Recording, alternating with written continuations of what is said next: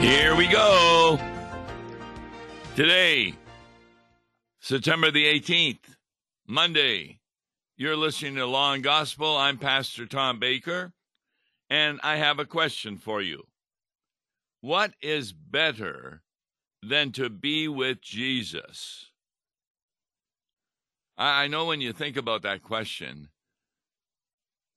it's very hard to come up with an answer that would be better than to be with Jesus. But the Apostle Paul talks about that in our reading for this coming Sunday, the 17th Sunday after Pentecost, which will be for September the 24th. And it's from Philippians chapter 1. The Old Testament reading is from Isaiah 55, and the Gospel is from Matthew chapter 20.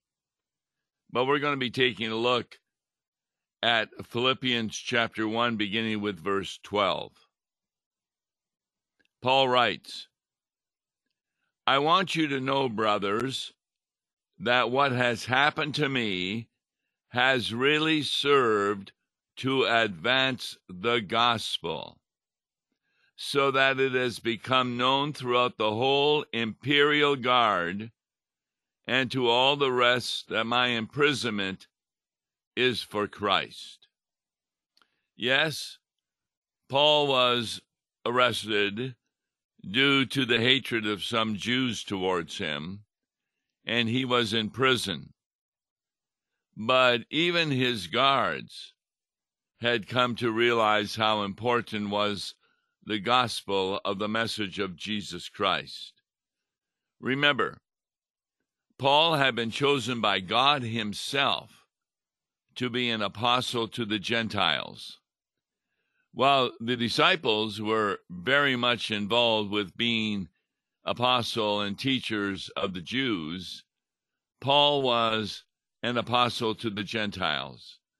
And he says that even throughout the whole imperial guard, those that were watching over him, that his imprisonment was on account of Jesus Christ.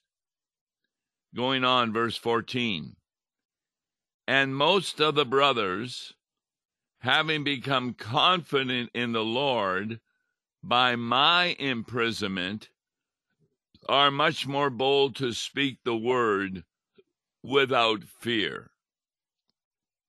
That is a great message to pastors today. A lot of lay people hesitate to speak the word of God clearly, especially in light of the fact that so many in the United States and the world are against the morality of the Bible.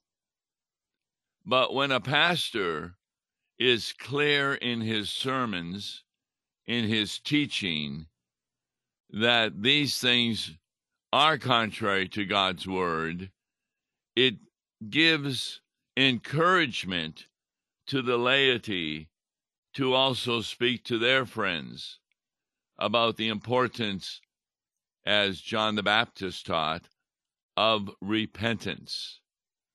And of course, as Jesus taught, of the gospel of Jesus Christ.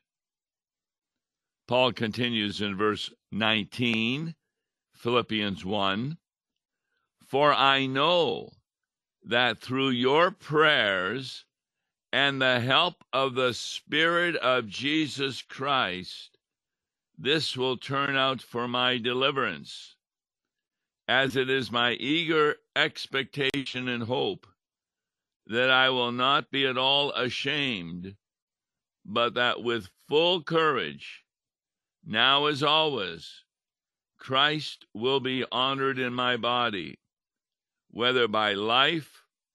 All right, the lines went down again, so we were talking about Philippians chapter 1, where Paul says, through the prayers and help of the Holy Spirit, he will not be ashamed, even though he is imprisoned.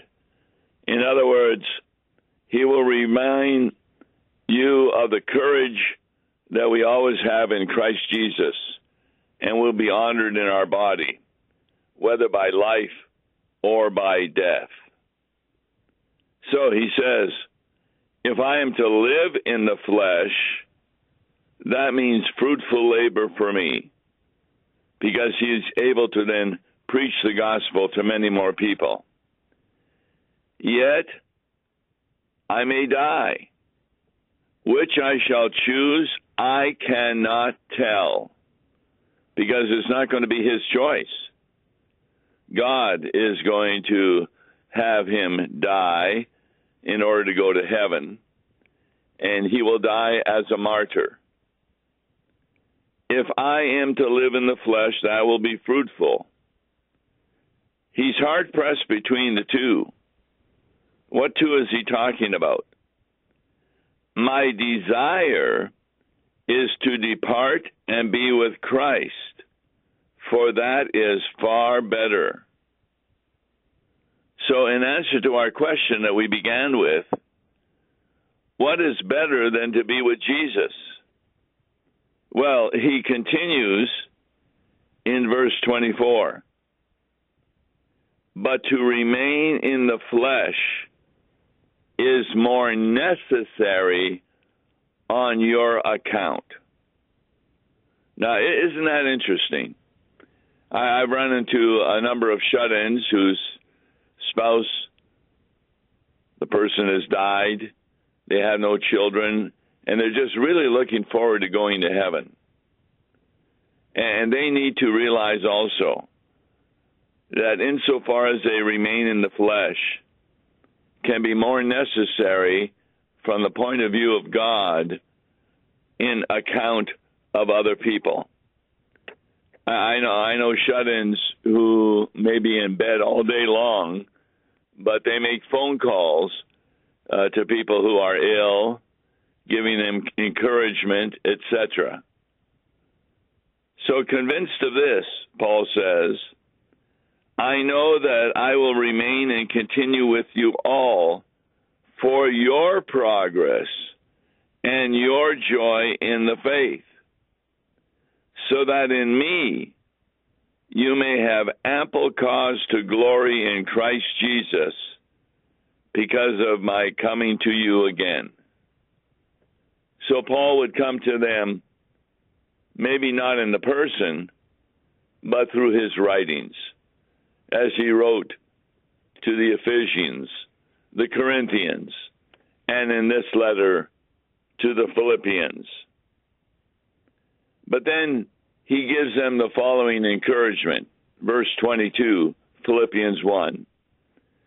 Only let your manner of life be worthy of the gospel of Christ, so that whether I come and see you or am absent, I may hear of you that you are standing firm in one spirit, with one mind, striving side by side for the faith of the gospel, and not frightened in anything by your opponents.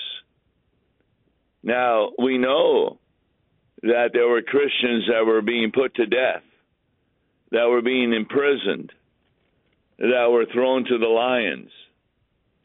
And yet, Paul encourages them to stand firm in one spirit. That means to agree with one another on the doctrines of Holy Scripture, and not be frightened by anything that your opponents can do to you.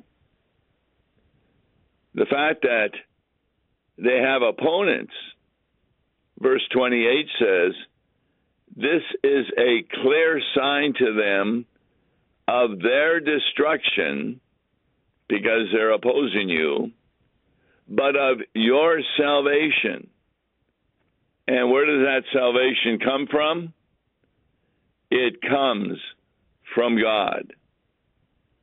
Verse 29, for it has been granted to you that for the sake of Christ, you should not only believe in him, but also suffer for his sake, engaged in the same conflict that you saw I had, and now here that I still have. See, that's the difference between Christianity and many other religions that give the impression that when you follow their religions, everything will work out to your good. In fact, yesterday at worship service, at one of the worship services I conducted, I was asked by a lady, because right now I'm recovering from my illness. And she said, well, can't you be sure you'll be recovering from it? Because is that not what Jesus promised? To heal all diseases? I said, yes, but not necessarily while I am here on earth. While you're here on earth, there's no promise from God that you will be healed from your diseases. That promise is in regard to going to heaven, where you will have no disease, no suffering, no injury, no death, no sin.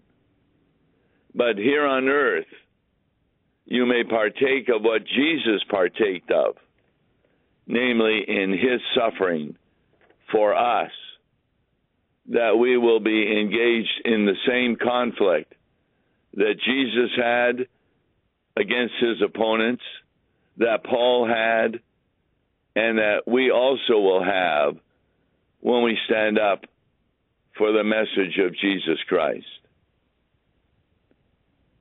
So this is kind of underscored by the Old Testament reading for this Sunday coming up, Isaiah chapter 55. What does this say? Verse 8 and 9 are really important. God says, "For my thoughts are not your thoughts, neither are your ways my ways, declares the Lord."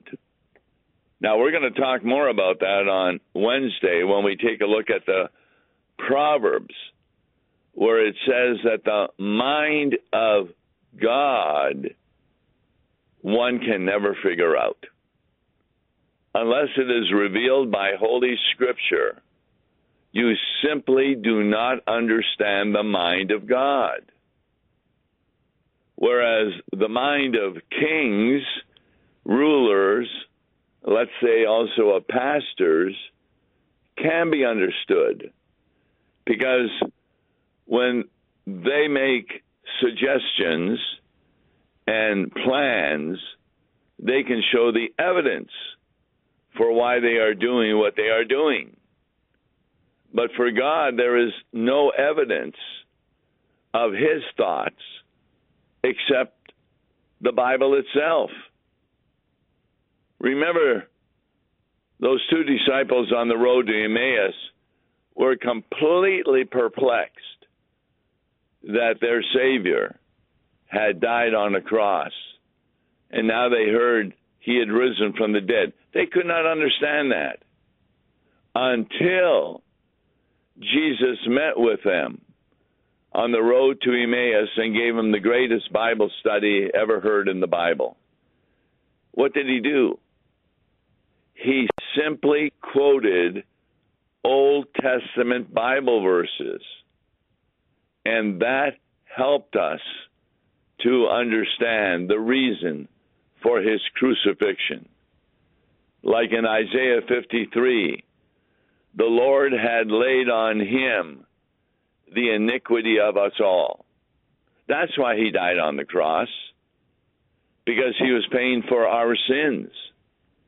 And he paid for them with the greatest suffering that he was aware of in the Garden of Gethsemane, that he would be forsaken, that is, left alone by the Father to experience the sufferings of the cross in order that our sins would be paid for, so that he could not only rejoice in saying, "Father, forgive them, for they know not what they do, but also, it is finished. Yes, it is finished. And that comes through in the collect of the day for the 17th Sunday after Pentecost. This is how it reads. Lord God, Heavenly Father, since we cannot stand before you relying on anything we have done, help us trust in your abiding grace and live according to your word through Jesus Christ, your Son, our Lord. Did you hear that? When we look towards going to heaven, we can't be assured that heaven is our home because of what we have done. Because many a time we have done nothing but sin. Now, we have repented of that sin. We've asked for forgiveness. But it is that forgiveness and being declared righteous by God himself that puts us into a situation where heaven is our home, for sure. That's what we rely on. Not my works, but the works of Jesus Christ. And does it matter how much we have worked in the world? How many good works we have done? Well, that's what the gospel is about from Matthew chapter 20. The kingdom of heaven, it says, is like the master of a house. He goes out early in the morning and he hires laborers for his vineyard. And they all agree that they will be paid the amount of a day's wages, which is a denarius. And he sends them out into the vineyard. But then going out about the third hour, he saw others standing idle. And he tells them, go into the vineyard, and whatever is right, I will give to you. Then he goes out again about the 6th hour, and the 9th hour, and the 11th hour, which is 1 hour before the day's work ends. And he says, why are you here standing idle? They say, no one has hired us. He tells them to go into the vineyard. So, when the day of work is finished, the owner of the vineyard said to his foreman, and of course, the foreman would be Jesus, call the laborers and pay them their wages, beginning with the last up to the first. Now, when those who were hired about the 11th hour came, remember, they only worked 1 hour in compared to the 12 hours of those who began at the beginning of the day. Each of them received a denarius, received a full day's wage, so that when those who were hired, they came, they thought they would receive much more. But each of them also received a denarius. And so what did they do? They began to grumble at the master of the house, saying, these last worked only 1 hour, and you have made them equal to us, who have borne the burden of the day and the scorching heat. But then the master of the house said to them, friend, I am doing you no wrong. Did you not agree with me for a denarius? Take what belongs to you and go. I choose to give to the last worker as I have given to you. Am I not allowed to do what I choose with what belongs to me? or do you begrudge my generosity? Now, what does that mean? I've been involved with a lot of congregations, and we have all kinds of people in those congregations. Some of them have wonderful lives, great families, wonderful possessions. They're never out of work. Oh, they have occasional problems, but not that much that really bothers them that often. Whereas others in the congregation, boy, they always seem to be coming down with an illness. Accidents are prevalent in their lives. Loved ones are lost. Well, guess what? There's going to be no difference between the different kinds of people when they die and go to heaven. Each of them will receive total bliss in heaven because that's what God has guaranteed to them, that heaven will be a place without any illness, injury, sickness, or whatever else happened on earth.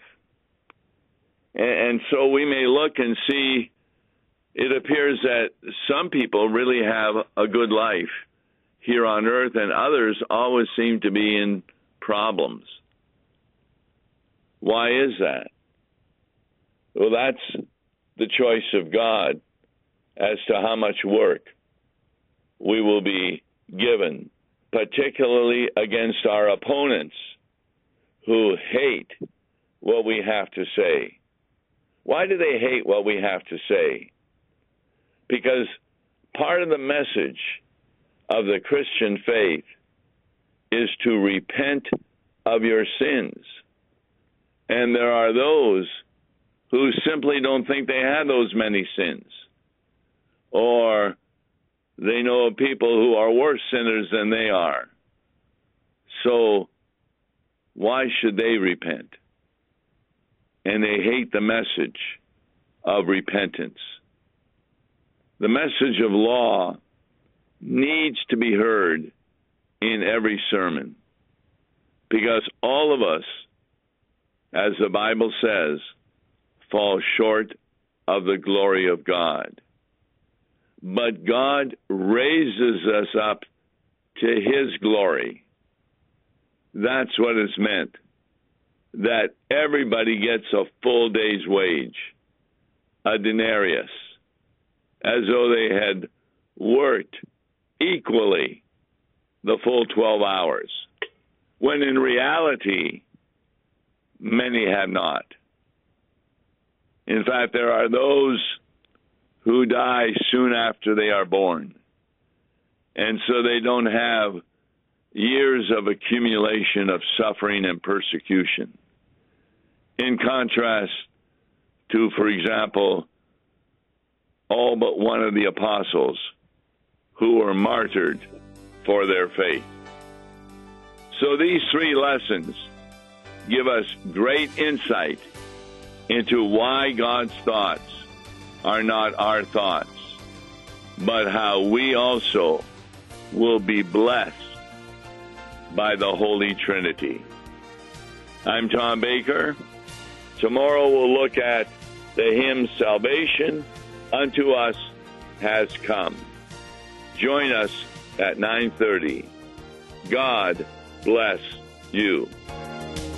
Listen to Law and Gospel each weekday morning at 9:30 on KFUO. For a tax-deductible gift to Law and Gospel, please make your check out to Law and Gospel and mail to Law and Gospel, P.O. Box 28910, St. Louis, Missouri 63132, or call toll-free 1-877-267-1962.